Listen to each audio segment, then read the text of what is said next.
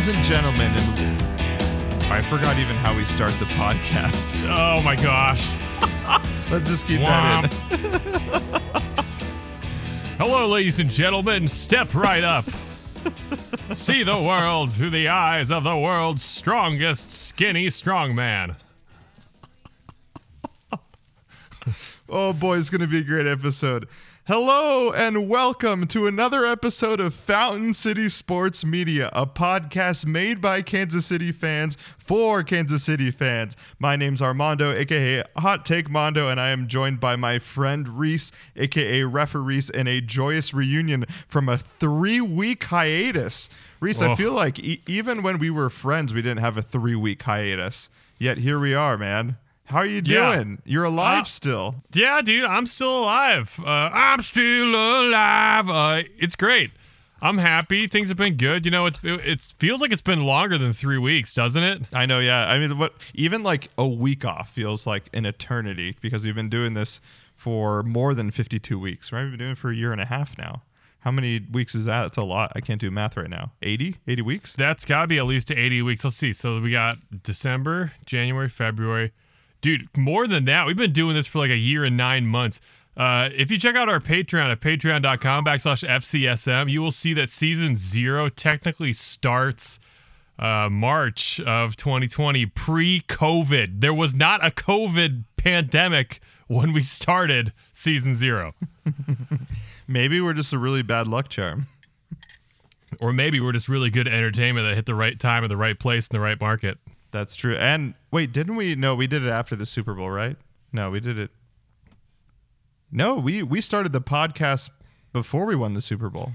Season 0, episode 1, which is lost to the ether because I think one of us didn't hit record properly on their track, is entitled Fight for Your Right to Lombardi.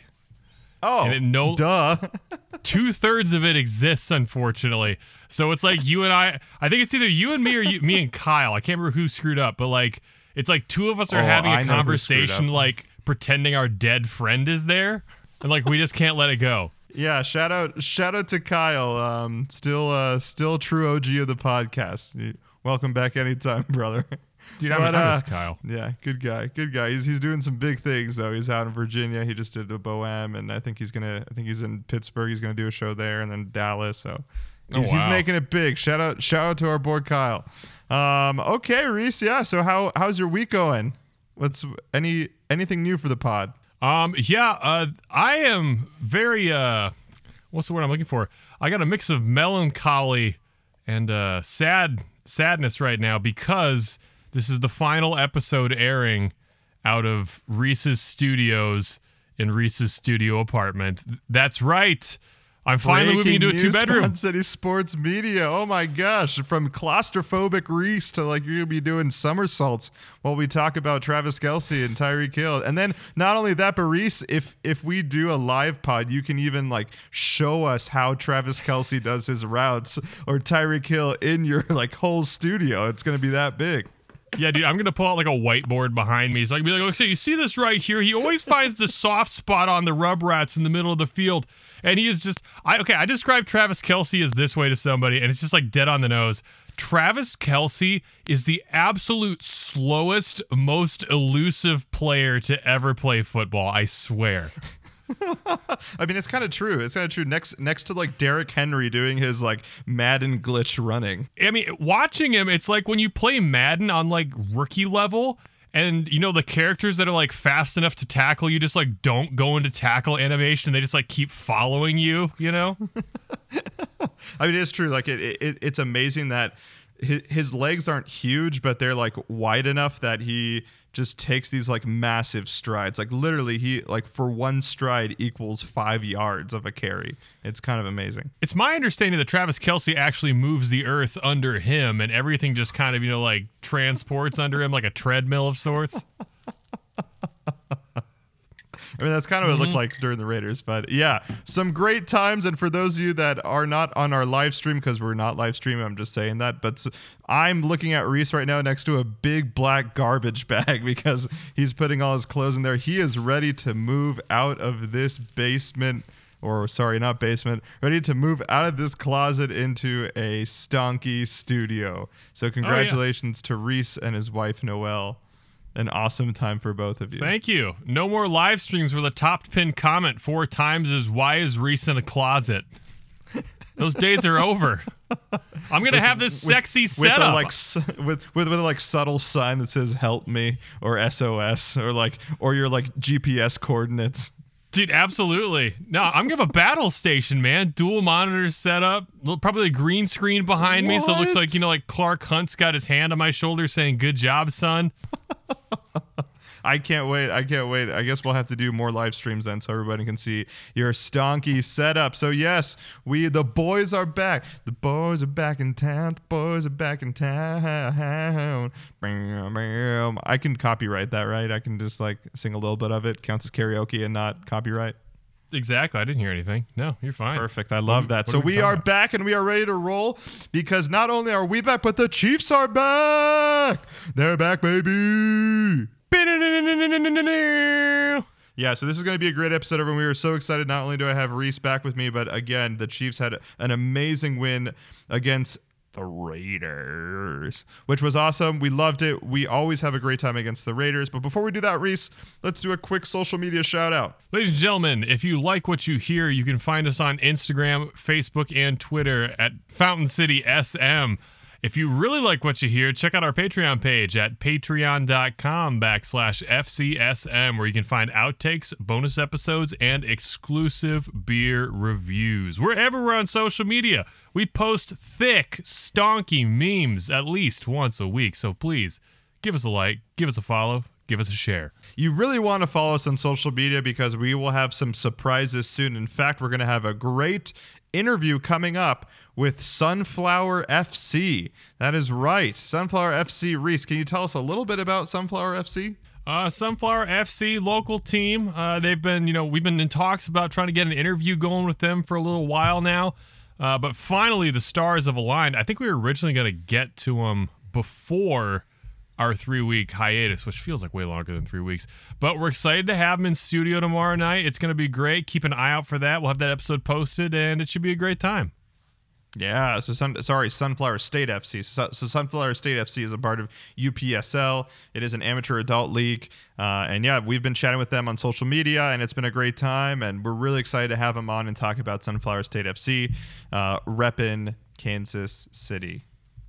So stay tuned, ladies and gentlemen, for an awesome interview with Sunflower State FC. We're looking forward to that. All right, but before we start the podcast, Reese, did you know that I have the most calming voice in radio history? The most common voice? Oh, calming voice. Oh, sorry. All I could think of, I went straight to Dreamgirls when like Jennifer Hudson calls Beyonce common. I don't think I've seen Dreamgirls the whole way through. It's pretty good, not gonna lie. I have one of my students singing I Am Changing, which is really good. Really difficult piece, though. Super difficult. Like, if you sing it all in chest voice, it's like, oh boy. Anyway. Yeah, so one of my friends, she will remain anonymous, but she was in a snowstorm in Buffalo, and as she was like driving, it was like a whiteout, so it was pretty scary. And she had her podcast on. I don't know if it's Spotify, Stitch, or whatever. Well, our podcast just happened to come on, and she said, I saved her from being nervous from that snowstorm because of my calming voice and my calming demeanor, even though I'm giving these fire takes. So who would have known? So people out there, shout out to my friend, by the way, great singer, great actress. So people out there that are not Kansas City fans, you might have some friends that are not Kansas City fans. My friend is not a Kansas City fan, but she still enjoys this podcast. So I want you all to get a friend, get a family member, and say, hey, maybe you don't like Kansas City sports. Maybe you don't like the Chiefs. Maybe you don't like craft beer, but you'll like Armando's calming voice. And not only will you like Armando's calming voice, but I bet you'll probably like Reese's ASMR little blurbs like this one. Tune in once a week for Armando's calming voice. So calming. Fairy voice. And Reese just got fired from the podcast. I just got a message from the FBI. It says don't move. Saying, gotcha. We've been waiting for this the whole time. Or they're going to raid like Beer Hall and Boulevard. Where's Reese? Where is referees?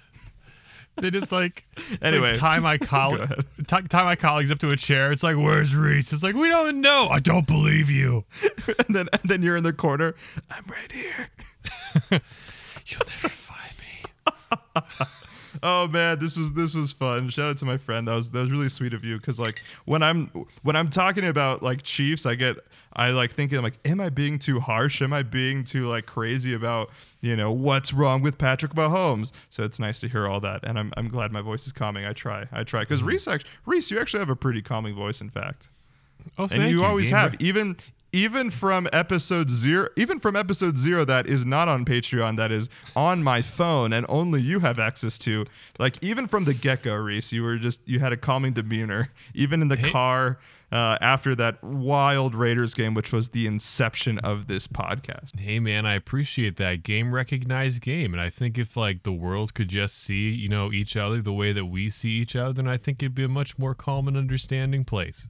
Wow, look at you, Reese. Give me a tear in my eye. You know what gives me a tear in my eye, Reese? 41-14 Kansas City Chiefs against the Raiders. Let's go! Reese, I think we have a good luck charm whenever we put our energies together. There is always a Raiders beatdown on Raiders week. I'm sure the one time that the Raiders did beat us, I was on vacation and I did not watch the game in real time. So it's just our energies were not in sync. We're in sync. Let's go. The Chiefs are back, and here we go, ladies and gentlemen. So the Chiefs, like I said, just won 41-14 on a Sunday night against the Las Vegas Raiders. And now the Chiefs went from last place to first place in the AFC West within 11 hours of them being in last place. The Chiefs were the only AFC West team to win on Sunday. Like seriously, man, like we have the Aaron Rodgers COVID game. We don't have to get into that. But look, we have that. Then we have every AFC West team lose. And then next week, we have an up and down Cowboys team that looked really good last week. But 2 weeks ago, they didn't look great. I don't know, man. The cards are in favor for the Chiefs because what happened on Sunday is what I would have never expected. But just like the Raiders did a bus lap around Arrowhead when they beat us last year, I'm going to do a bus lap around my own episode last week, Reese, because I called it. I am the Mojo Oracle of Fountain City Sports Media. Everyone, stop this podcast right now and go to last week's podcast. Yes, I love to be cocky. This is my time to be cocky. I'm sorry. But go back to the podcast and I say, Patrick Mahomes does not have a mechanics problem. He does not have a skills problem. He has a mojo problem. He's lost his confidence. He's trying to find it by scrambling. He's trying to find it by making the big play. And what does he have to do? Death by 1,000 cuts. And what happened, Reese? Death by 1,000 cuts. Patrick Mahomes' mojo is back because I called it on the podcast. Patrick Mahomes, 35 for 50, 406 yards, 5 touchdowns, 5 games with 5 passing touchdowns since 2018. That is the most in the NFL currently. Also, 3 games with 400 passing yards and 5+ touchdowns. The entire NFL combined since Patrick Mahomes was drafted only has 4 of those games. So Pat has 3. The rest of the NFL since 2017 has 4. Pretty amazing. Reese, what do you got to say about our boy, Patrick Mahomes? First off, I find it odd that you didn't take the opportunity to turn Mojo Oracle into the Majoracle, because I think that's what you are, dude. You're the Majoracle. No! All right, that's it. We're gonna press pause. We're doing this episode all from the beginning again. Hey, Reese, how's it going? Oh, it's going great. So good. This is me drinking water.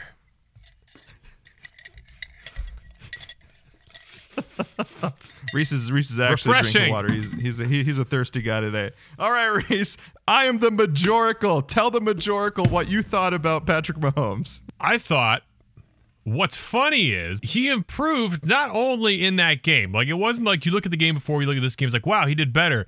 No, he improved as this game went on to the point that it was almost eerie. It's like It's like all those things we've talked about in the past about the cyborg that can like assimilate and adapt qualities from other people and just gets like stronger the longer you fight him.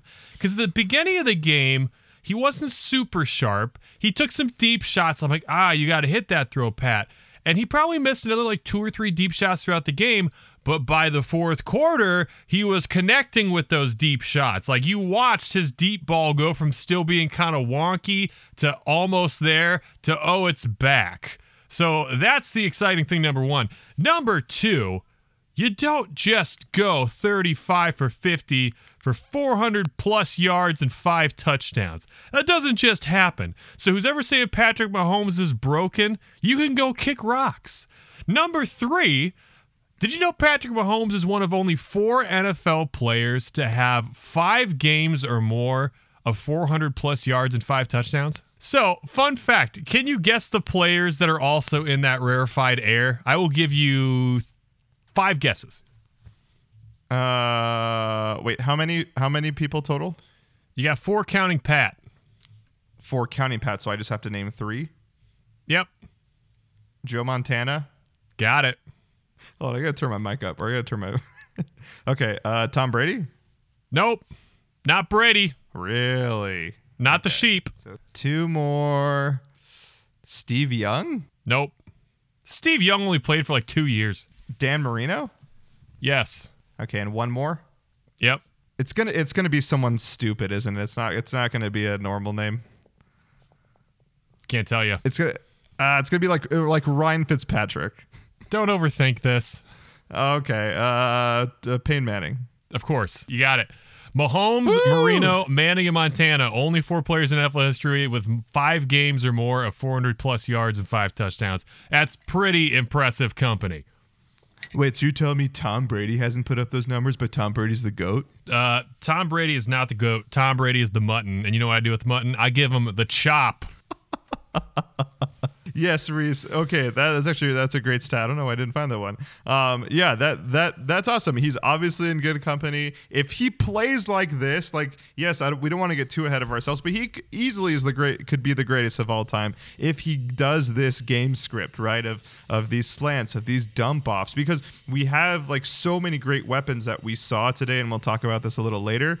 But like, what was one of them? Maybe I'll talk about this. No, I will talk about this. Out of 50 times. No, I'll just talk about it first. So we have so many weapons on this team, Reese. He doesn't have to throw the deep ball. In fact, out of the 406 yards that he had, 254 of them were yards after catch that he gave to a Tyreek Hill, a Travis Kelce, a Darrell Williams. We are so talented that he just has to make the game script simple, easy. You don't have to fire up the team with a deep shot. You fire up the team when we destroy the Raiders with throwing 50 times. I mean, my goodness, man. Not only that, but another takeaway that I wrote down was that he got the ball out. Out of the 50 times that he threw, he got the ball out in 1 hitch or less 44 of those 50 times. So he wasn't waiting. He stayed in the pocket, but was quick with the ball. Who does that, Reese? Tom Brady, Peyton Manning. I mean, the greats do that. The greats do that. They stay in the pocket. They know who they're going to pass it to. They look at their checkdowns, and that's what we saw from Patrick Mahomes. It wasn't sexy, but it was sexy because we destroyed the Raiders, and that's the only thing that should ever be sexy, is destroying the Raiders. Yeah, it's a very good point, dude. Destroying the Raiders always feels great. And, when you put enough pressure on Derek Carr, he folds like a bad umbrella. What can I say? By the end of the game, I know people will be like, well, Pat threw 2 balls that really should have been intercepted. It's like, okay, I counter that with Derek Carr threw at least 4 balls in the second half that should have been intercepted. Second half alone, dude. I mean, there were some arm punts just into like no man's land. I gotta tell you what. I was telling you. I'll tell the audience that the only time it's acceptable to chuck it is when you're down like 40-17 with the Chiefs and you have to make a play. And Derek Carr, like to his defense, I guess, he had no choice. He knew that if he was going to turn over the ball, that it was going to be another score. And so like he needed to make that's the only appropriate time you can do something as boneheaded as what Derek Carr did. I kind of feel bad for the guy, kind of don't feel bad for him. Just kidding. I really really don't feel bad for Derek Carr. Reese, do you remember our reunion? I know we've talked about this on the podcast, but let's talk about it again. So when I moved to when I moved to Colorado, Reese was still in Kansas City and Kyle was in Iowa. And we all decided to meet to go see the Raiders game on November 2019. I don't remember the day, but in November, Kyle was oddly sick that day. November the 19th, he was very, very sick. So who knows what he had. Anyway, despite that, we were in the nosebleeds and we just had the time of our lives. I think Derek Carr got sacked at least 5 or 6 times, like he got to during this game, and we would chant, "Derek Carr sucks. Derek Carr sucks," after everything until the fourth quarter. A guy in front of us was wearing a Derek Carr jersey, and he turned to us where we thought we were going to get into a scuffle, but he turned to us and he's like, "Yeah, you guys are right. Derek Carr sucks." Yeah, dude. Fun times up in the Jordan Love's Mom Memorial box seats in the 300 section. Never forget. I think Jordan Love was there for college camp, actually. Yeah, it probably was. I'll tell you what, the thing I remember about that game, besides Kyle being sick and chanting Derek Carr sucks, is that was like an unusually cold day in Kansas City. I'm not okay. Yeah. You know from Iowa, we know of like serious cold up there, but it was like 20 degrees with some wind. No snow, but it was just like, dude, the air temperature is just like ice, frigid. Not only that, but the other game that I've been with you was the Chargers game. That game was super cool. Remember, we brought Noel, we brought Logan. I think Noah came with us too. Like, yeah. I remember us having like 3 or 4 blankets, and it was freezing that day. Yeah, Kansas City, man, Kansas City in the Jordan Love Mom's box seats. It gets cold up there. Yeah, dude. Never forget. Never forget. All right, so why don't we put a button on Patrick Mahomes? But ladies and gentlemen, Patrick Mahomes is back. He was always there. He just needed to be patient. He's playing in the pocket, which is amazing. I mean, I definitely gave him crap last week saying that he couldn't play in the pocket. He was so comfortable rolling out, but finally they've decided, okay, let's keep it simple. Again, this had nothing to do with Andy Reid. These are the exact same plays that they've been doing from week 1 through 10. It's just now Patrick Mahomes is making an immediate decision instead of trying to force the deep ball, trying to force the highlights. I think I saw he only did 6 deep shots out of the 50. And that's the thing. When you can just slice and dice, then you can throw 1 to 6 bombs. Like, it's the perfect game script. No one can stop that. No one can stop it, especially when the offensive line played really well. Shout out to Joe Thuney, who still has not allowed a QB pressure or a sack. And shout out to the offensive line in general, as they have Max Crosby and Ngakoue, who technically are the best pass rushers in the NFL. Crosby with 47 and Ngakoue number 2 with 45. They were only Pat was only pressured 22% of the time and 0 sacks. It was the first time the Raiders had 0 sacks this season and had a season low 3 hits on Patrick Mahomes, where they normally have 8.5 hits. So amazing showing. Anything else, Reese, before we go on to the supporting cast? Now, yeah, so I saw the Raiders only had 22%, or only got pressure on Patrick Mahomes, 22% of his dropbacks. Did you know, here's a guy who has 2 X's in his name, Max Crosby. I tell you what, this guy knows what's going on. Something they had to break his collarbone. That's crazy. Dude, normally I don't mind Collinsworth, but good night. He was not on his A game. But you know who was sort of on their A game was the fact that we're down to like 3rd string right tackle Andrew Wiley. He's a better guard rotational depth piece than a tackle depth piece, but it's like this was the perfect time for him to be at right tackle, because they brought up a handful of times that he was the college teammate at Eastern Michigan of Max Crosby. So, I mean, Max Crosby won the night on Andrew Wiley, all things considered. But I think the fact that Pat didn't get sacked has to do in part with Andrew Wiley knowing how to like counteract and nullify Max Crosby. Yeah, actually, shout out to you and shout out to the Sunday night cast for like highlighting that. They would always show Wiley and him going at it. And yeah, I mean, Wiley kind of held his own. Like, yes, Max beat him on the night, but overall, if we're doing pound for pound, I mean, Wiley won that night for, not pulling a Orlando Brown in week 2 or pulling a Mike Remmers a couple weeks ago. Like, he actually did hold his own. So yeah, that was amazing. I look forward to seeing him and seeing how we utilize Kyle Long and see if Kyle Long, even if Kyle Long is not 100%, if we have him playing 60% of the snaps and we get a, pre-Pro Bowl Kyle Long, I think this is a great rotation of Kyle Long. Wiley, when Niang comes back, like, yes, tackle is always a position of need, but this isn't triage anymore like what last year. This is actually something stable. So I'm excited. I'm very excited. Not only am I excited about that, Reese, but I'm excited about our boy. Actually, it's your boy. I'm going to apologize every week that Darrell Williams has a great week because, as you all remember, referee Reese made the hottest of takes after CEH got injured and said Darrell Williams will be the starting running back for the Chiefs, and CH will never be a starting running back in the NFL again. And I was like, Reese, you're crazy. Well, again, week after week, Darrell Williams is proving me wrong, and I am totally cool with it. 43 yards rushing, but 101 yards receiving with one touchdown. He becomes the first tailback in Chiefs history to catch 9 catches, 100 receiving yards, and a receiving touchdown in a single game. So, Reese, what is your reaction to your boy, Darrell Williams? We kind of got the entire bag of Darrell Williams in this game. We saw what he does well, which is he's a pretty good north-south back, all things considered. He's not a game breaker, but he's very serviceable. I think his hands have improved since last year, because if you recall, he let that 180-degree parallel pass from Pat hit him in the face mask and dropped it. Remember that? Yeah, but in this game, he mossed that Raiders defender on that touchdown. That was incredible. I couldn't believe it. Is that the catch of the year, or are we calling it catch of the year?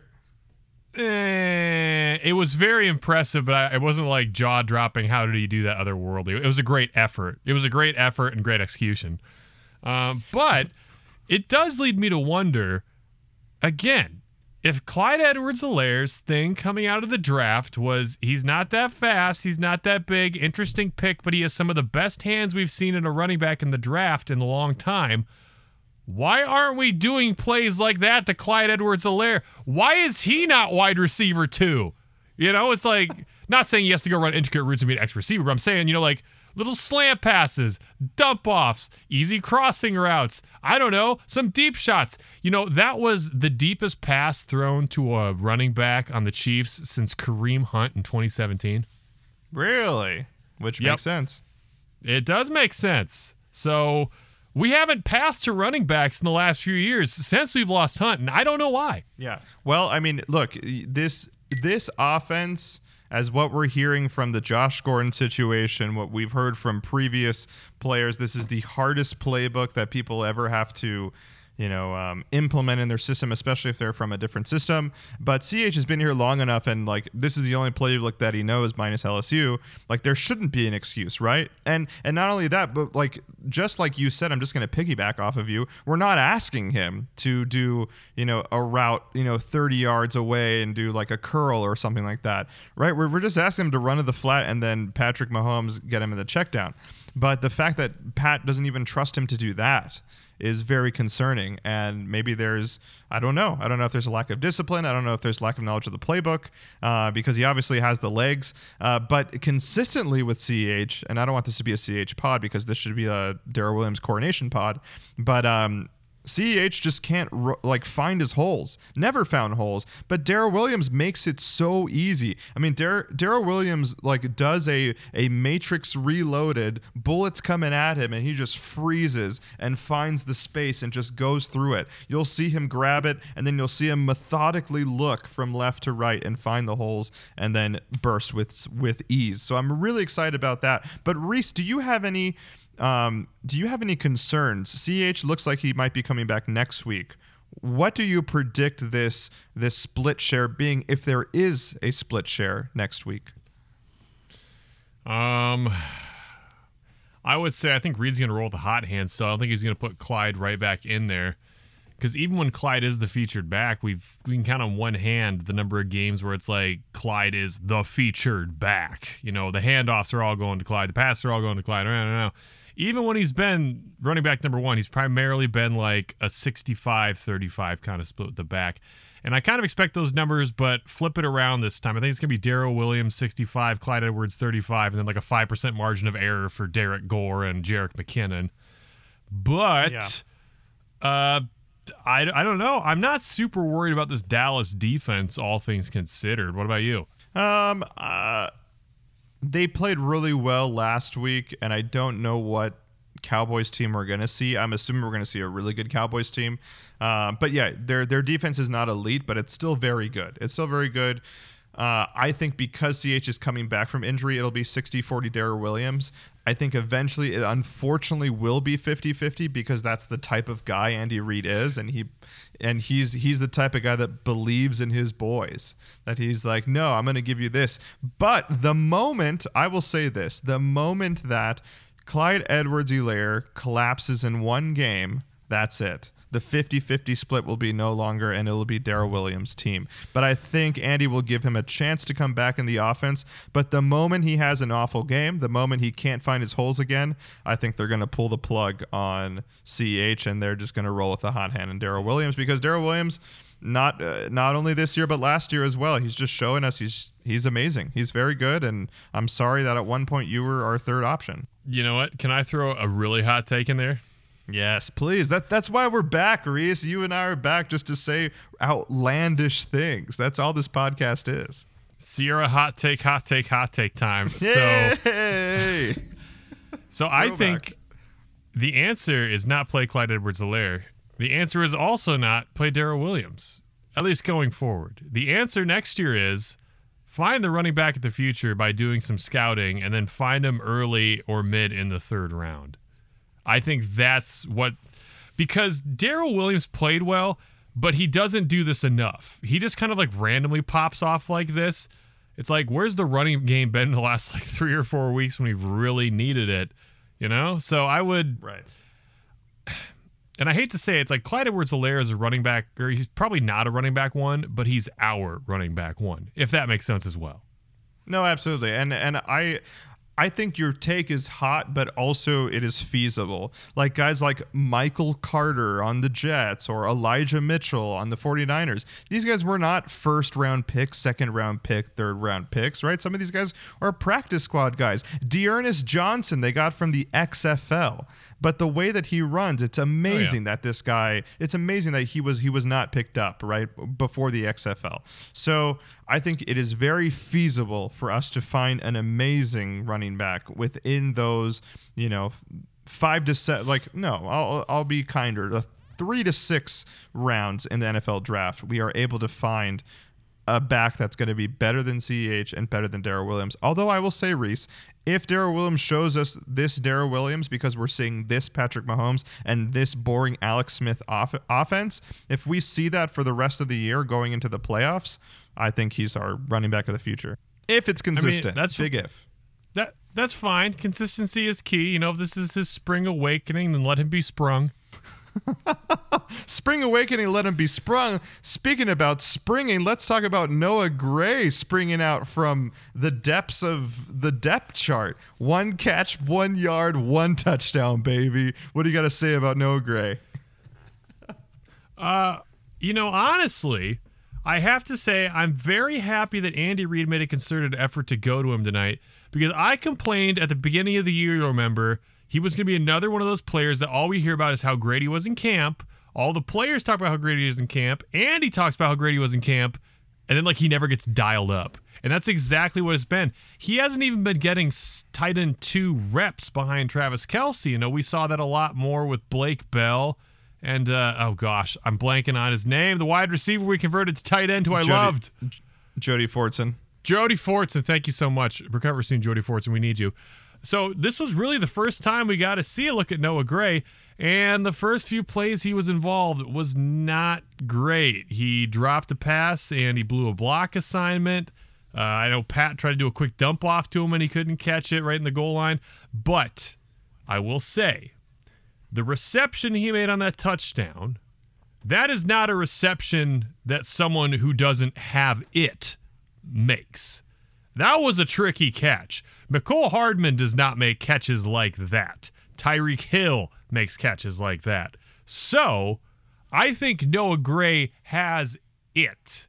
It is just a matter of how we use it going forward. Yeah, when he made that catch, Reese, without looking at the number, I thought that was Travis Kelce. Yeah. Size-wise and the way he caught the ball. I was like, all right, yeah, that's what's up, Travis. And then I hear Noah Gray with the touchdown. I was like, no way. Like, I forgot Noah actually looked that big. Like Noah's a big guy, but he's also very flexible and very athletic. So that was really good to see, where like someone like Jody Fortson still kind of looks like a wide receiver. But Noah Gray, that's a big dude. So I am very happy. Obviously, it's just one catch, 1 yard, 1 touchdown. But like you said, like, very good mechanics, and something that, you're right, Mecole Hardman probably couldn't have done. Do you know what Mecole Hardman couldn't have done either? What's that? Make that Byron Pringle touchdown, baby. It's Pringle season. Oh, man. You know, I saw the most, like, eye bleach image today. I almost sent it to you, but I didn't want to, like, pass the cursed tape on to you. So it was, I'm having a lot of low-quality memes show up in my Instagram feed recently. I bet you love it. And it was a picture of like forceps. You can picture like forceps, right? No. They're basically like tongs, like scissor tongs. Okay. And I'm looking up right now. Okay, I see them. Continue. And on the end, instead of like, you know, the thing that like clamps together to like grab stuff, it was just like 2 fake fingers. And it's like, I need these for when it's just down to the last Pringles in the can. And I'm like, yo, I am very itchy right now. This is not great. So I need my forceps for my Pringles. Yeah. These were the visual equivalent of ASMR. That's what these things were. Wait, why would someone do that? Just pour the Pringles out. Just like smack the back of the Pringle thing. I mean, yeah, that's very true. But I'm talking, you know, when you got like 6 or 8 left in there, just enough that it's still a mini stack. Yeah, they're but still kind of jammed in there, sure. Yeah, dude, you're doing your best Horovstovsky claw, and you're just like, I can't get it. R.I.P. to the champ. R.I.P. But no, Pringle, man. Pringle, great touchdown. Great touchdown by Byron Pringle. I still think he's a very serviceable, like, wide receiver 4 type guy. He's got a place in our offense, and I think he's shown it this year, given the extra opportunities he's getting. Do you think if Darrell Williams, say he averages for the rest of the season 60 rushing yards, but 60 receiving yards with 0.8 touchdowns, do you think you still want a wide receiver 2 with Darrell Williams being more involved in the passing game? That's tricky. I think it all depends how Andy wants to run the offense. I think we would definitely need to get our tight ends more involved. I don't think we have to necessarily go out and get OBJ, bro, or necessarily have Josh Gordon ball out, but we need someone that can get those short passes on third and medium with reliable hands and can stretch plays. That's what we need more than anything. Someone to keep people honest. Yeah, absolutely. And we saw that, though. We saw it yesterday with, oh, yeah, by the way, Travis Kelce is still the greatest tight end of all time. And, yeah, oh, by the way, Tyreek Hill, even though he's the fastest player of all time, he's still a really good wide receiver. Kelce, 119 yards. Hill, 89 yards with 2 very easy touchdowns. So Reese, having the 2 GOATs there, having the 3 GOATs with Patrick Mahomes, then having Darrell Williams, I think this offense is ready. I think as long as we do not panic after a QB pressure or a tipped interception and we stick with the game script, hot take, I don't think anybody can beat us. No one. Name a defense that can beat us in this offense that played on Sunday, Reese. Name one defense that can beat us. Until further notice, the Tampa Bay defense. I still check under my bed for that right now, to be honest. But they couldn't stop Trevor Siemian. That's very true. Or Tyler Heineke. That's also very true. Yeah, very good point. I mean, there's just so much talent on that team. That's what's so bewildering about them. There's so much. Yeah, I know. Talent I'm just trying to pump us up. I think think too. honestly, I think the best defense we've seen this year is the Packers defense. And like, great. I want to get this on the books. I would like to point out the fact that as bad as our offense played against them the week before, they have now held like the Arizona Cardinals at full strength, us, and who do they play this week? The Seahawks with like all their dudes. They've held them like 3 straight weeks to a cumulative, like, I think 11 points per game. That's a good Packers defense. That really is. So I would say they concern me, but Pat looks like he's playing better now than he was against Green Bay. So we'll have to wait and see. Woo! Let's wait and see. Let's wait and see what beer our Hot Take Mondo is going to have, because he's about to have one, and we're about to go into the beer review, which is Reese and my favorite part of the podcast. Crispy.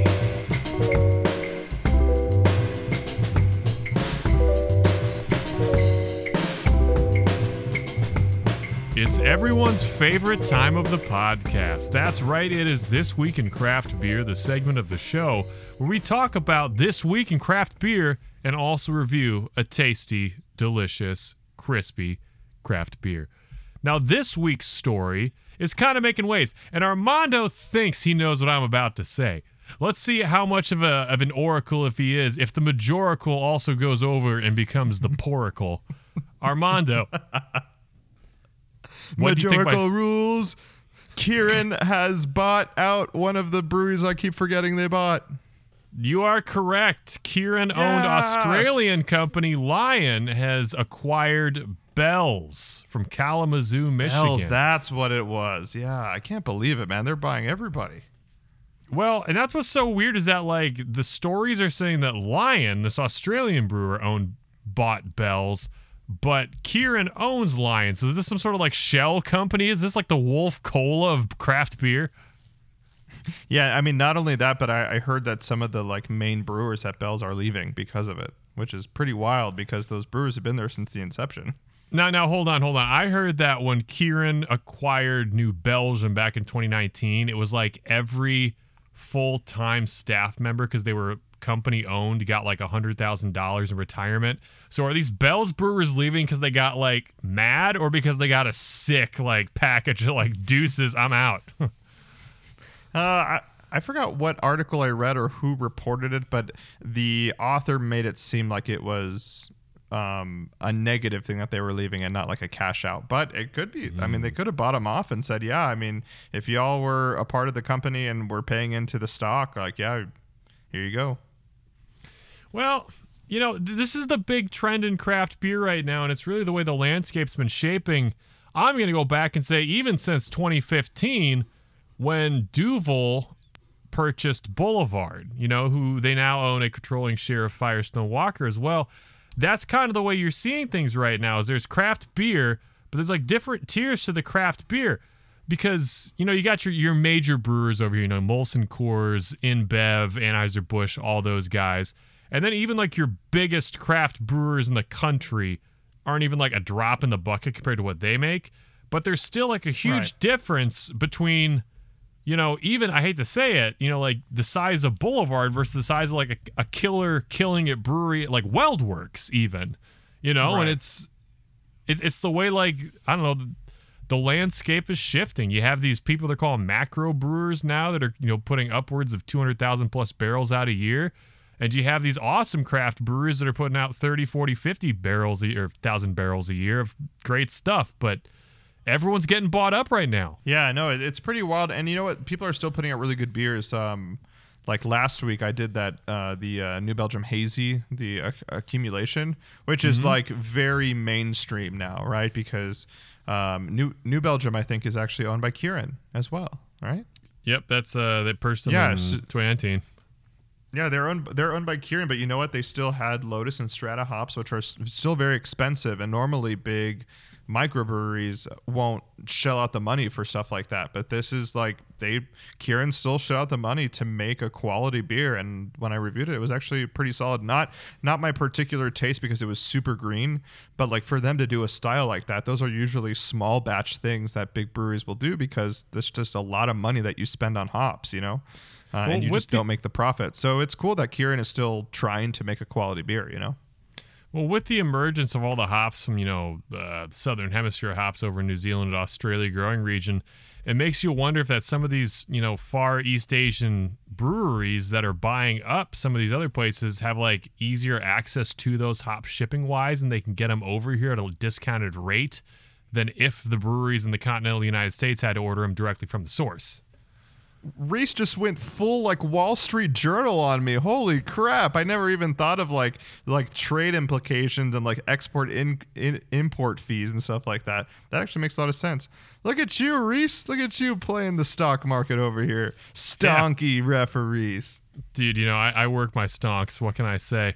So what I'll be curious to see now going forward is that, what other of some of these larger craft breweries in the United States might wind up getting acquired by other slightly larger craft brewing conglomerates. I mean, there's some companies over here that are, part of like Canarchy, multiple, like an alliance of craft brewers. And I always forget who owns Shiner technically.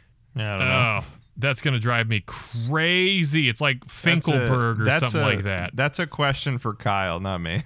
That's a question for Kyle. But you're seeing that pop up more and more now, where even if you look at the list of like the 2020 highest volume craft breweries in the country, it's like a fair number of the ones in the top 10 are like mini conglomerates. Duvel USA is not the only one who's like multiple breweries in one. You're seeing that more and more and more. Yeah, and this is a conversation we can have on another pod, because we can probably talk all day about this. But now some breweries that were rare, like we're talking Russian River, we're talking Pliny the Elder, stuff like that, are now signing up with national distribution companies that, they are going to make a profit. But now this glamour of them being a rare beer kind of goes away. So then we can have this debate of, what does it do to beers like that, like Heady Topper, or, even Juicy Bits if WeldWorks ever goes national distro. What does it do to the allure of it? Because they're solid beers, but what if now you can buy them at Walmart? Well, it's funny you say that, because my buddy Jordan, shout out to Jordan, patron zero of the podcast, recently told me that he got Sequench from Dogfish Head at the Casey's in North Cedar in Cedar Falls, Iowa. And I told him, I said, dude, if you would go back to like 2012 and tell like 22-year-old Reese that you'll be able to get Dogfish Head at a Casey's, he wouldn't believe you. Dogfish Head didn't even make it to Kansas City until I think about 2018 or 2019. I had been down here a while before Dogfish Head started distributing as far west. And that was before Sam Adams. There's another one, Sam Adams buying Dogfish Head. Right, yeah. So like they obviously have their huge national distribution conglomerates that can then they just throw all these breweries they're buying up. They throw them right in there, and then everyone makes a profit. And even, and then the common man that goes to get his 12 eggs can also get a solid stonky craft beer. So, hey, maybe it's a win-win. It's a game of foams, man. Game of foams. So, speaking of Jordan, patron zero, I believe you told me you had a very special beer that you wanted to review for us tonight on This Week in Craft Beer. Before I do that, just a special shout out to Jordan. I wasn't even like looking at anything from Toppling Goliath. I was just, playing video games or something, and Jordan messages me out of the blue. Again, Jordan is a very good friend of the podcast, very good friend of Reese. But Jordan just out of the blue messages me and it's like, hey man, I'm gonna be at Toppling Goliath. I know you talked about it on the podcast. Would love to get you something if there's anything you want. And I was like, oh, dude, you're the best. So I told him, I was like, hey, man, let me, there's this Imperial Stout, which I won't name because we're going to do on the podcast later. By the way, so stay tuned, ladies and gentlemen. But there's a Imperial Stout that I really wanted. So I was like, hey, can you give me that? And not only did he give me this, but then he also got me the beer that I'm reviewing today, just out of the blue. So Jordan, shout out. You are a true friend of the podcast. I know I didn't grow up with you, but you treat me as though you grew up with me as well, which means a lot, man. So shout out to you, Jordan. Awesome guy. Today I'm going to be reviewing from that dude, Project Hop Fish, double IPA from Toppling Goliath. And I am so stoked to try it. Look at that, dude. Oh, dude. So let me I saw that let me say on a little the bit menu. about Project Hop Fish. Yeah. So this is a rare beer because it was a collab, and it's actually a collab for Iowa Waterways. I think they donate part of the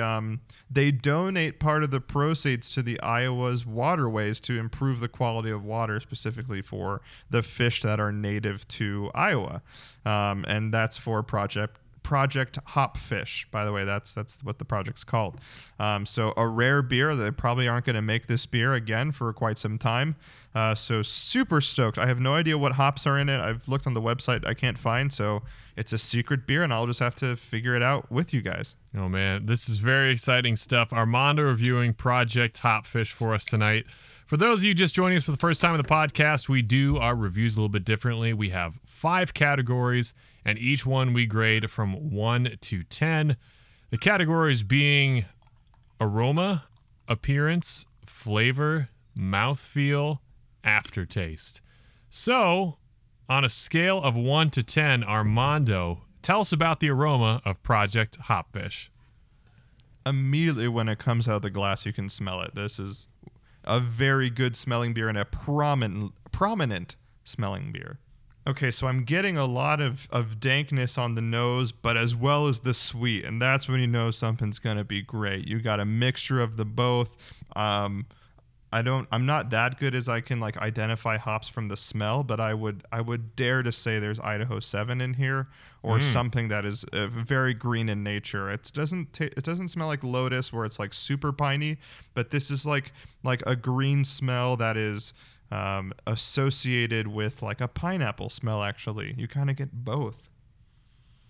Oh yeah, no, I'm super stoked. This is gonna be great. 9.8. Oh, cheapers, 9.8. Yeah, this is a good beer. I'm excited about this. You know, this should be fun and all. 9.8. I have to keep my calming demeanor, man, while I talk about beers too. Nah, that's fair. That's fair.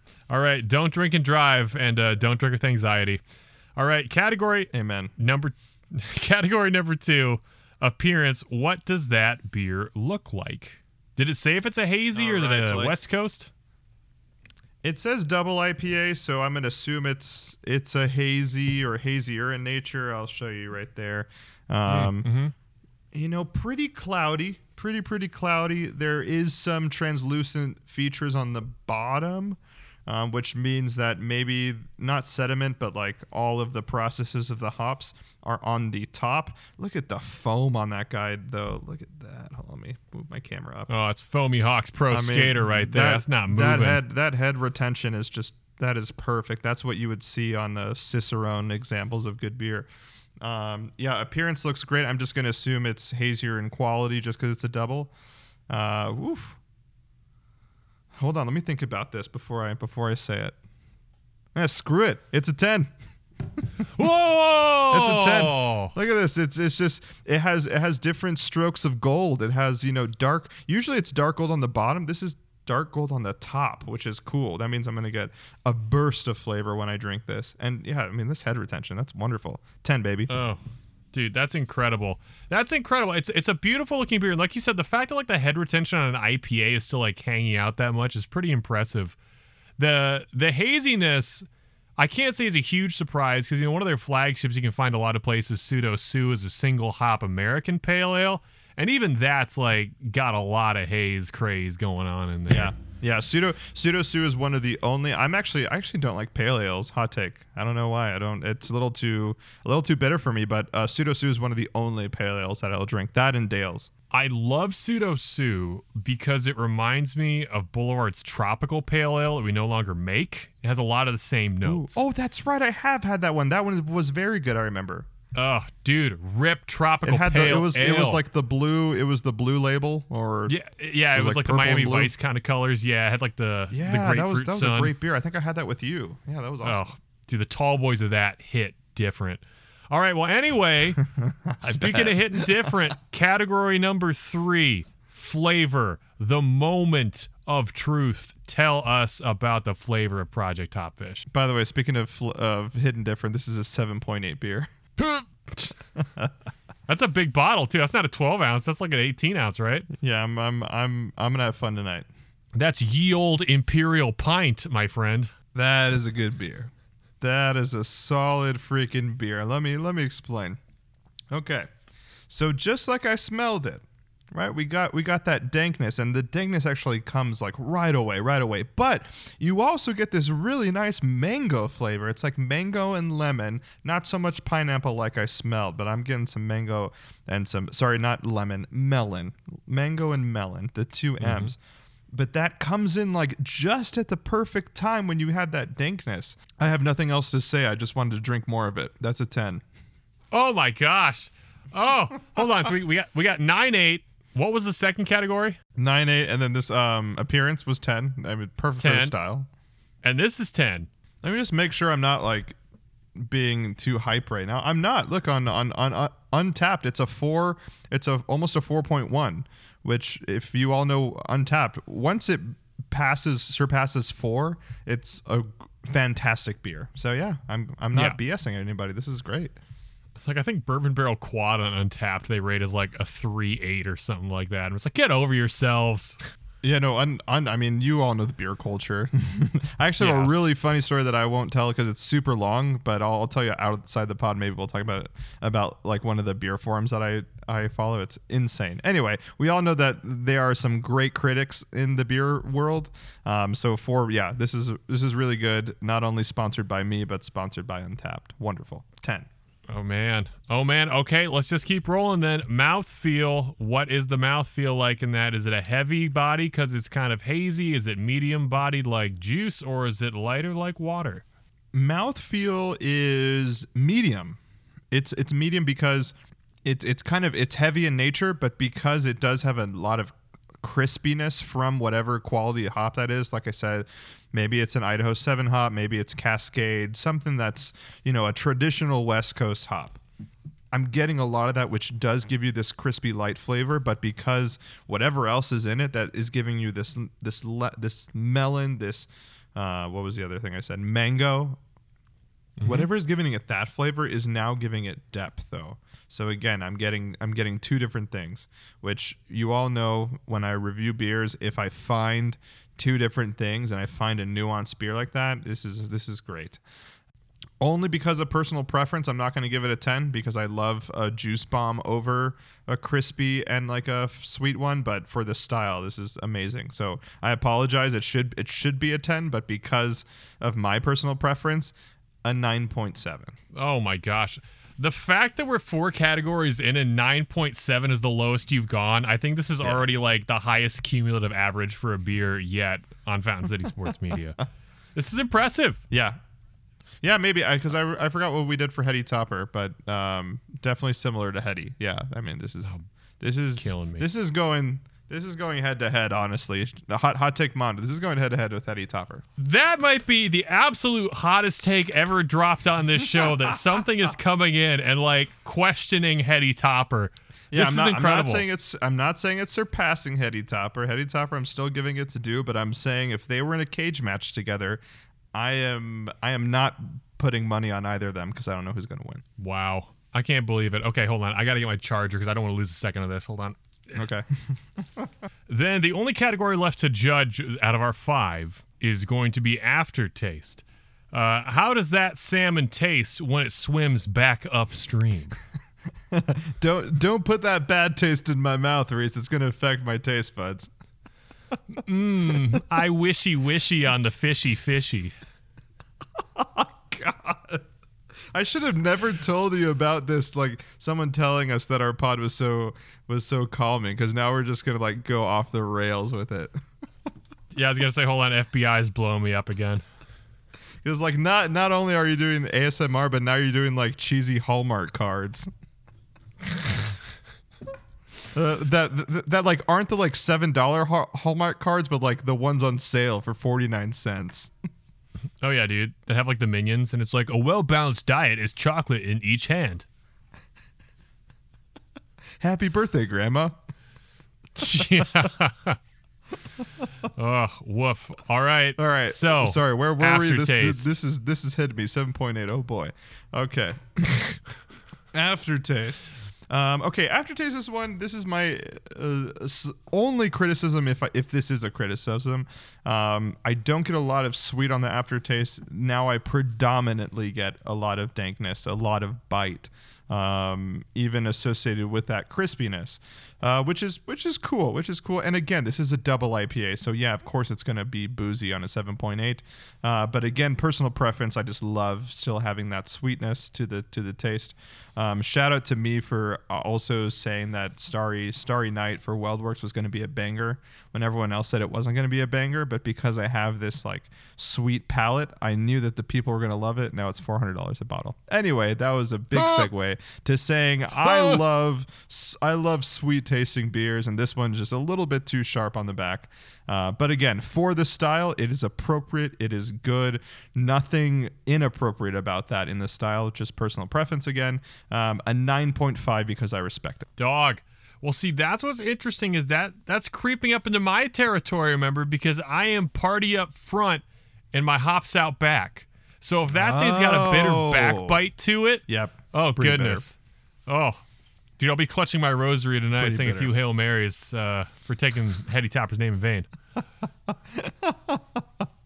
Watch you like crank. Watch you like you know how people get midnight snacks. You're gonna wake up at 3 a.m. and just pop this open and start drinking it in bed, and I was gonna be like, Reese, what are you doing? It's Project Hopfish. Blub blub blub blub blub blub blub blub. So only one of two things is going to happen after this podcast. Number one, we lose all of our listeners. Number two, all of the ASMR people are going to come out of the woodwork and be like, have you heard of Fountain City Sports Media? Yeah, it's so good. Next week, I'm going to be so excited for you to be in this new studio, but then I'm going to still see you in your closet and be like, Reese, what happened? Well, I got up at 3 a.m. and got Project Hopfish, and then I told Noelle, blah, blah, blah, blah. So now she lives over there, and I still live in this closet. Yeah. Oh, dude, this is going to go real dark in a second. Okay, so anyway, category number 5 has been rated 9.5. So for those of you who don't know, we do have a secret 6th category, which is BDQ, which stands for Baby, Don't Quit on Me. I gotta know what the big stonks drinkability quotient is of Project Hopfish. You know, for the story behind this beer, Project Hopfish, helping out the fishies in Iowa, helping out the water quality in Iowa, toppling Goliath being one of the best breweries in America, Jordan for being one of the best friends of the podcast, and one of just the generally good friends that we both have, obviously being a very, very close friend to Reese. Just so many great things about this beer, great vibes. Not only is a beer about the taste of it, but it's also the journey. Like, how did you get this beer? Where did it come from? And there's something to be said for that, something to be said for that. So for me, the memories I will have for this beer will last forever. A 10, BDQ. Oh my gosh. A 9, 7, 10, 10. And I am saying right now, before you try this beer, I know you have it. I'm saying right now, this is at least on the summit of Mount. Oh my gosh, I forgot. Mount Crushmore? I was gonna say Mount Stockmore. Mount Stockmore. So it's at 3, least 2, 1. Sorry, go ahead.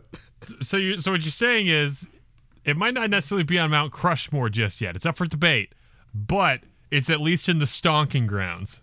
Hey, there you go. Another deep cut. Yes, ladies and gentlemen, you have to once we post this episode, like our inaugural episode. I don't want to spoil it if we're not spoiling it, but eventually you may hear the very first episode we've ever done, and you'll hear all of the deep cuts you're hearing right now. But yes, Reese, I'm saying right now this is at least on the summit of Mount Crushmore, one of the best double IPAs I have ever had. Oh my gosh, this is Can't terrifying. say it's the best. Can't say it's the best. I will have you try it, and then I will have you.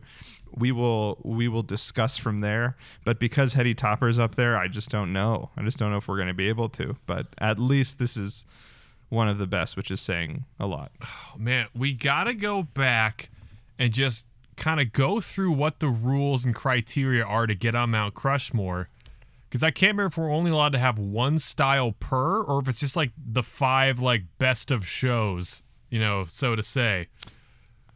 I think we were trying one style per, but again, I mean, we can change the rules just like Beethoven changed the rules. You know, classical music, we can do whatever we want, man. So if you try Project Hopfish when we all get together, and then we will debate from there whether this is going to, be toe to toe with Hetty Topper. Dare I say? We'll see. Oh, dude, what we should do is we should call Alchemist and be like, yo, we found the double IPA that knocked Hetty Topper off of our Mount Crushmore. What are you gonna do about it? You should send us some more beer. And they'll be like, who is this group? Why is there so much ASMR? What's a Crushmore? Leave us alone. All of a sudden, Toppling Goliath catches on fire the next day. And you see all these guys with like alchemist shirts on. Just a bunch of Full Metal Alchemist cosplayers with like Alchemist logo shirts. If we can't be on Mount Crushmore, no one can. We will crush the competition, man. Speaking about crushing the competition, should we talk about our elite defense next? Did I just say elite, Reese? Elite. Did I just say elite?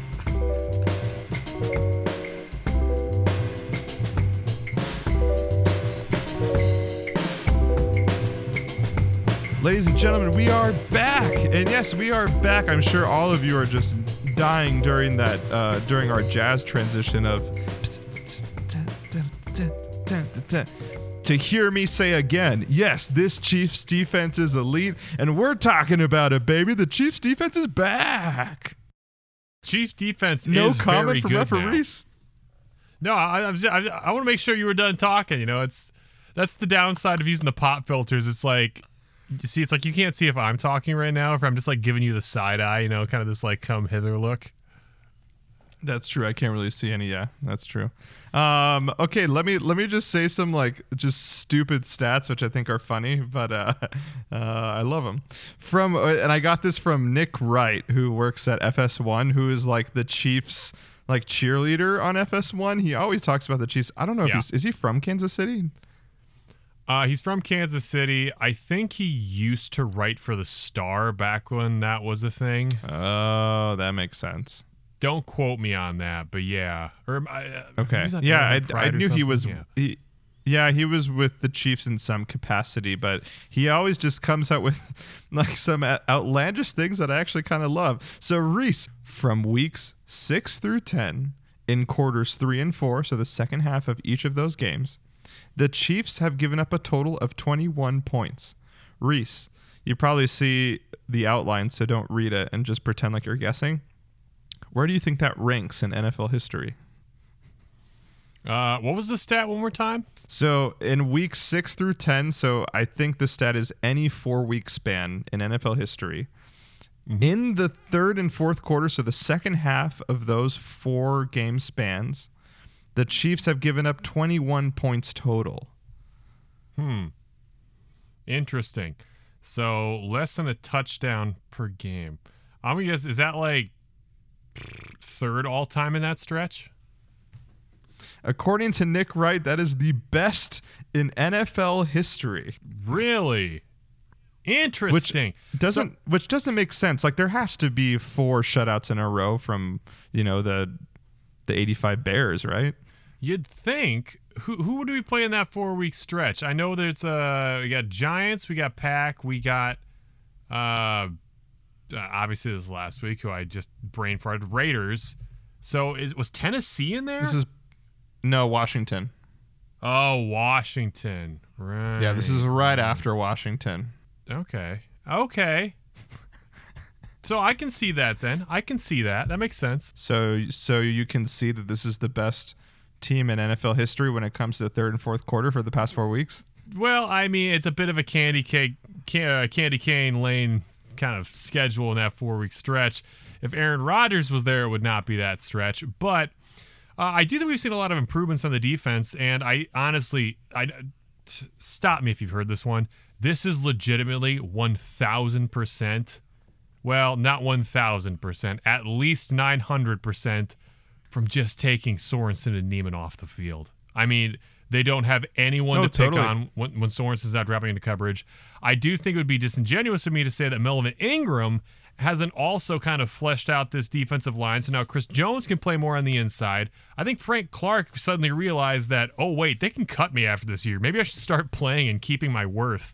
Because the defensive line is finally generating some pass pressure, which is taking stress off of the secondary, which we haven't had all year. Yeah, no, absolutely. I agree with everything that you said, and that's something that I think we brought up like 2 or 3 weeks ago.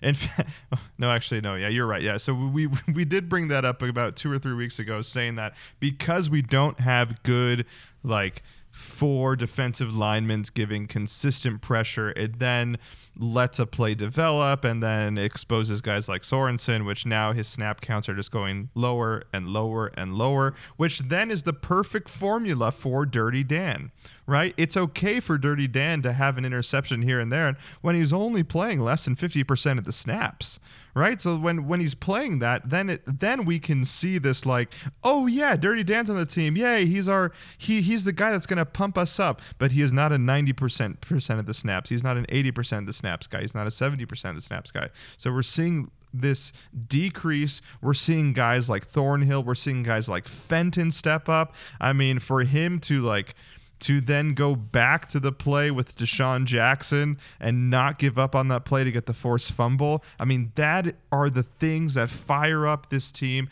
Those are the sexy things that we want to see instead of a Patrick Mahomes rollout trying to get 50 yards to McCole Hardman triple covered. Like, those are the things that are going to fire us up. Not only that, Reese, but PFF graded Chris Jones a 90.3, Fenton an 88, Thornhill an 84, and Nandi Nadi, sorry. I have a friend named Nandi, so I always want to put the N in there. Nadi, a 78, which are actually, I think Patrick Mahomes was like an 83. So those are the top 5 best performing players on our team. 4 of them happen to be on defense. So it's amazing to see everyone step up. I mean, Fenton played well. Travarius Ward's playing well. These are people that Reese and I have been talking about for the past year and a half that we hate. We want to see leave this team. Like, and now they're just Benjamin buttoning all over the place where they just look younger, they look faster, they look athletic, and they look like they got their swagger. I think I got my swagger back. Oh! I love that video. That was great. No, I will say... Mojo. What's my name? Mojo. Majorical. Majorical rules. Hell yeah. So... I do think you're right on one thing. A lot of our players have also stepped up in the defense. This is not simply, addition by subtraction, Neiman Sorensen. Like you said, Rashad Fenton's having a career year right now. L'Jarius Sneed is starting to play more like the sophomore we thought he would play like. And Tyrann Mathieu's doing better back there because he doesn't have to babysit Dan Sorensen every freaking play. But no, dude, Dan Sorensen's brain is just built different. Dude, a word of caution to this tale is the fact that there was an arm punt that Derek Carr just threw up there. I'm serious. It had a hang time of at least 4 seconds. That there were 3 Chiefs that went up for a jump ball, and Dan Sorensen happened to be the guy that came down with it. What legitimately worries me is they cut to the sideline next drive, and Spags was hyped up in front of Dan Sorensen. Almost you could read his body language as if to say, see, I was right. This guy can play. You've earned more playing time. Am I wrong? I really hope you're wrong, Reese, but you're probably not. In fact, Honey Badger after the game said that Spags is the person that he wants in the foxhole with him in battle. When after that, I had sent my my Michael Scott meme where he goes, no. I sent that immediately afterward because I was like, everyone loves Spags now. He's amazing. I mean, Reese, how much is this Spags and how much is this just that the snap counts have gone down for Sorensen and that we're seeing Ingram, all things we're talking about?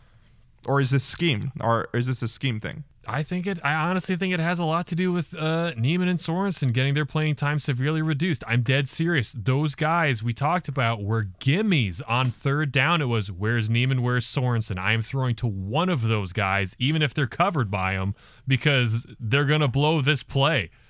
They're going to blow the play. So I think that's a majority of it for me. Not to take away from the rest of the team who is all playing better, but that's huge. No, yeah, I totally agree with you. And is it a coincidence that the best game of our season defensively, Armani Watts actually plays, and he plays 31% of the snaps. I'm not saying it's because of Armani Watts, but is it possible that maybe Spags was like, hey, how much worse is our Armani Watts than Dirty Dan blowing a play? And then we see it, and we didn't see Armani Watts do anything negative on the team. He didn't have a highlight play, but he also didn't screw anything up. All we need now is for him to see the same thing with Dorian O'Daniel so we can hop in there in the dime package for Neiman. That's like the last missing piece to this puzzle. Which is crazy. Like, if you would have said 2 years ago that we need our Armani Watts and Dorian O'Daniel to fix this and make this into an elite defense, we'd probably been like, older Reese, older Armando, you're crazy. You know what? Breland Speaks. Geez, who's that guy? Orlando Scandrick. Everybody get back in here. We're just partying time. Everybody's in here now. Ugh. Yeah, I mean, look, this is great. Okay, I was maybe overselling this defense before we went into the segment when we were in the beer segment. This is not elite, but definitely above average. Definitely above average. This is at least the 13th best defense in the NFL, if not the 12th. I think it's a perfect number you put him on. I think it's the 13th best defense in the NFL right now because they're playing like a competent defense. They're forcing some takeaways, finally. They're doing their assignments and not giving up the big play. And I think a huge thing, too, is, and this goes back to my Neiman Sorensen talk, is that there was a point this last game where I believe the Raiders were like 1 for 9 on third downs. How huge is it, not just physically, but mentally, for the defense to get off the field on third down, which I tell you what, if I was facing the Chiefs defense, there was a while that, like, if I was on like even the Washington football team, like Reese, halfback slam up the gut, you're probably going to get this. I'm like, You know what? I probably am. And not only that, but we saw teams like the Browns, the Ravens, going for it on 4th and 5, 4th and 6 against the Chiefs. And now yesterday we see a 14% success rate on third down for the Raiders, which is incredibly low. A total of 9 yards out of all of their third downs against the Chiefs, which is amazing. So yeah, I mean, look, like we've said for a year and a half, you know, Reese and I are not charlatans. Reese and I do our research and have some pretty good takes sometimes. Sometimes we're charlatans and we say stupid things. But one thing that is not stupid, what we've said for years, is we just need this defense to be average. Once they are, we look like one of the greatest teams in the world. Now we're above average and we look like we're going to dominate. So with all that said, Reese, can we continue that into next week against probably the best team we will ever face this year? That is the Dallas Cowboys. Dallas hasn't been looking so good recently. I mean, come on. It's like, you know, a guy with a 12-pack of Bud Light could probably beat the Atlanta Falcons right now the way they're playing. I think it's equally, if we're going to take that them beating up the Falcons means they're a good team, we have to take that the Broncos taking them and just like smearing them, that means they're a bad team. I think the truth lies somewhere in the middle. I think they're dangerous, but even with the way he's playing, this is Dak Prescott's best year probably. I'm not super afraid of Dak Prescott. Ezekiel Elliott, good running back. I'm not super afraid of Ezekiel Elliott. I am afraid that they have 3 wide receivers that might eat our linebackers' lunch depending how they play and depending if the pass rush can get to them or not. So I think that's the biggest thing to watch out for because they got a lot of guys that can extend those drives on third down and just break your back by 1,000 paper cuts. You know, I agree with you there, but I am going to give the Cowboys a little bit more credit. I think if Zeke, Dak, CeeDee Lamb, Amari Cooper, and even Dalton Schultz, their tight end, who's proven to be pretty good, if they are all playing average or above average, just kind of like our defense, I think that's a really scary offense that we have not seen yet, right? We've seen the Packers sans Aaron Rodgers. We've seen a Lamar Jackson team without a really good receiving core. We've seen a Browns team with a great rushing in Hunt and Chubb, but not really good receiving core. Now we see a team that actually has Pro Bowl players everywhere, right? Now we don't know whether they're all going to hit their stride because, yeah, Dak Prescott is still dealing with some injury, and Ezekiel has been playing well. So it's really if Dak hits his stride, they have 3 or 4 Pro Bowlers on that offense. So I don't know if we've seen that this year, so I really don't know what to say. I don't think they're gonna like score 50 on us. I think this is the game where they have had circled for weeks, and unfortunately the Chiefs play to their opponents when we play bad teams like the Washington football team, like the New York Giants. But in this case, this is where we're going to see where the Chiefs are at, because the Chiefs play to their opponents. They know this team is good. What we see from them with the Cowboys is what we're going to see in the playoffs. I guarantee you. The way they present themselves, the way they rush the quarterback, the way our cornerbacks look, that is what we're going to see in the playoffs. So I'm really looking forward to it. Reese, what do you think Super Bowl? What do you think score prediction for this game is? So piggybacking off what you said, I think this is a prove-it game for the offense and the defense. If the offense is really bucking the trend and getting back on track, they need to put up at least 27 points against this okay Cowboys defense. I think if our defense is proving that they can actually clamp on teams, play some lockdown D, and hold high-scoring offenses, then our defense needs to allow the Cowboys no more than 27 points. You got to keep them under 30 for sure. I'm going to say, with it being at home, Dak Prescott does not play well, under the lights of a big game. So I'm going to say the Chiefs steal this one 29-27 against the Cowboys. Your prediction. That's fair. Reese, because I'm a pretty stubborn guy sometimes, and I'm holding with what I say. If Patrick Mahomes stays with the death by 1,000 cuts, no defense can beat him. I am saying it's going to be 27-45 Chiefs, an emphatic win, and Stephen A. Smith, Skip Bayless, Chris Broussard, I don't even know if he covers football, Booger McFarland, I'm calling all of them. Everyone is putting the Kansas City Chiefs to win the Super Bowl after this game. This is a cataclysmic game for the AFC. The Chiefs are back. It's like they never left. As long as Patrick Mahomes beats them by 1,000 cuts, I'm saying this is a Travis Kelce game, 3 touchdowns. Oh my gosh! I can't even remember the last time we scored 45 points. I know it's been what feels like a long time for Chiefs fans feels like a lifetime for the Giants fans. It's probably like, was it Chiefs Rams Monday Night Football back in 2019? No, is that the last time we put up 45? Had to be after that. No way. I mean, we just put up 41 yesterday. Yeah, 41, not 45. 40, there's a country mile between 41 and 45. Didn't we beat the Titans by that much? Or no, in the playoffs? We put up 38 on them or something like that. How much did we put up on the Texans that year we came back? When they were up 24-0. Didn't we beat them 45-24 or something? I think we did put up a 40 burger. Yeah, that was Speaking of which, shout out to the opening of the first Kansas City Whataburger in Lee's Summit, courtesy of Patrick Mahomes. Sponsored by Patrick Mahomes. That's right. Yeah, literally. Just an offhanded compliment of, I miss Whataburger. And they're like, don't worry, we're going to bring a bunch up to the Metro. That was a really good Patrick Mahomes, actually. Good job. Oh, thank you. I listened to all of his interviews very, very intently. So this one's on me. This was on me.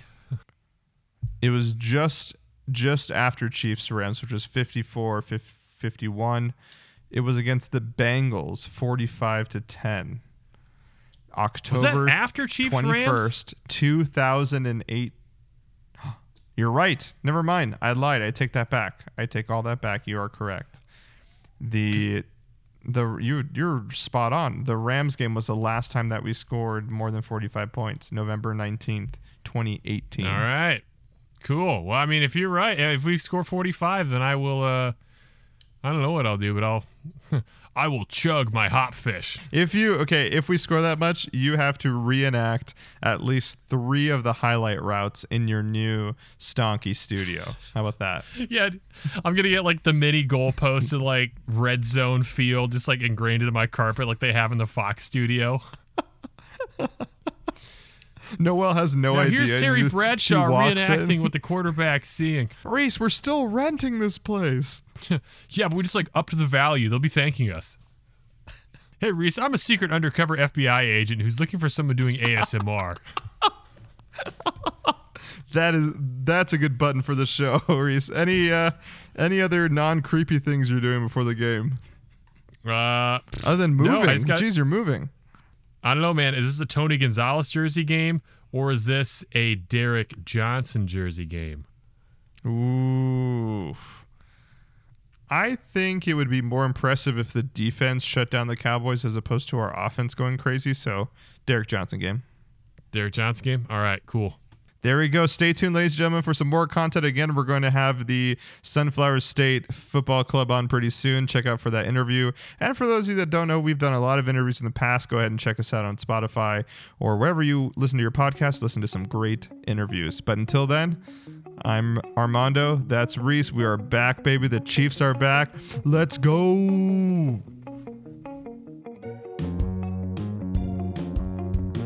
We'd like to thank you for joining us today on Fountain City Sports Media. This podcast is brought to you by listener support, so consider becoming a friend of the podcast. Check out our Patreon page at patreon.com/FCSM to gain access to premium content, including outtakes, bonus episodes, and exclusive beer reviews.